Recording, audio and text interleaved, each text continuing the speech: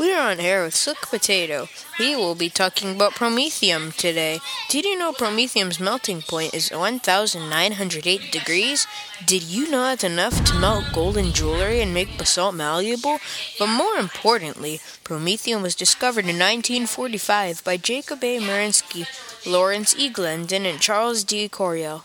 Promethium is not a natural element. It is artificially produced. Promethium's atomic number 61, which also means promethium atom has 61 protons in the nucleus. There's your quick lesson on promethium.